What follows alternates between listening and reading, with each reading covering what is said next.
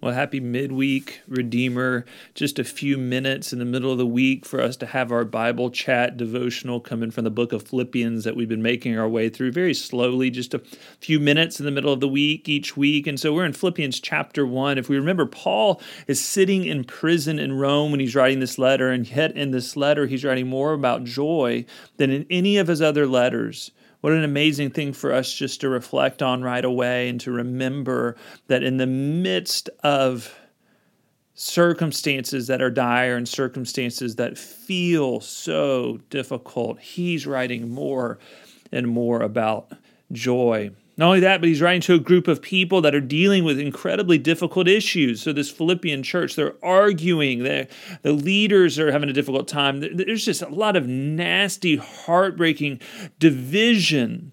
What a tough season Paul is in. What a tough season the Philippians are in. And yet they are writing and reflecting and pondering on joy. What a tough season we have been in. What a tough season you have been in the last 7 weeks of coronavirus quarantine, shelter in place. Society is reopening, but perhaps you are easing back in. Perhaps you are not able to even ease back in because of your situation. How easy it is for us to feel stuck. Not only in this season of coronavirus, it's easy for us to feel stuck in our hearts when we're not developing spiritually as we thought we would. The things that plague us still plague us. Perhaps in a relationship, it's easy to feel stuck in a marriage, in a family, with your children, that the relationship, that other person just isn't improving like you wanted them to. The relationship is not where you want it to be. You are not where you want to be. It's so easy to feel stuck. Now, the interesting thing about this is that Paul certainly could feel incredibly stuck while he's sitting in prison. And it would be so easy for us to just move straight into doing something and doing more and getting busy. But Paul does not just put these people straight to work when he writes to them. He helps them to know something, to understand something in their hearts before they are moved into action. So here, Philippians 1, verses 12 and 14 through 14, just 3 verses here in the middle of the week. I want you to know, brothers, and we can say brothers and sisters as to the church, I want you to know that what has happened to me has really served to advance the gospel, so that it has become known throughout the whole imperial guard and to all the rest that my imprisonment is for Christ. And most of the brothers, having become confident in the Lord by my imprisonment, are much more bold to speak the word without fear. So this guy, Paul, is in prison, and he's saying, I'm seeing some good things in this.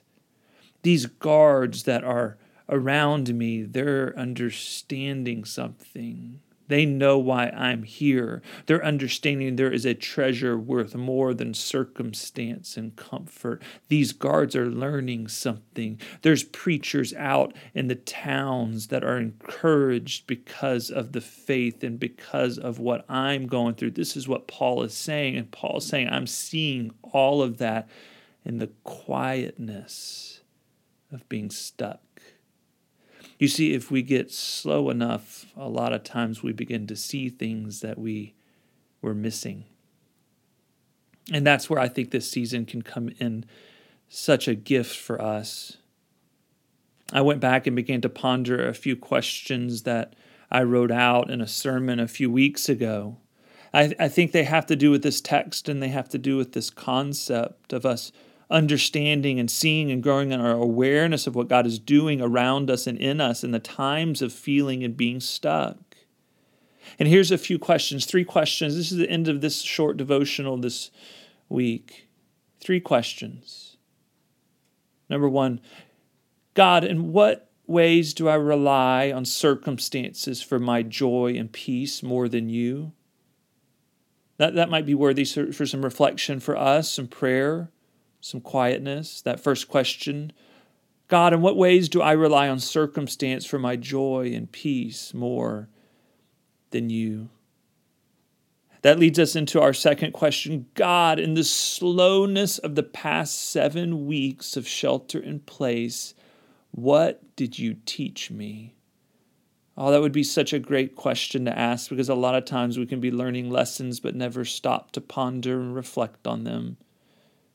But that question, and maybe with a journal, could be so helpful. God, in the slowness of the past 7 weeks of shelter in place, what did you teach me? What was going on in my heart?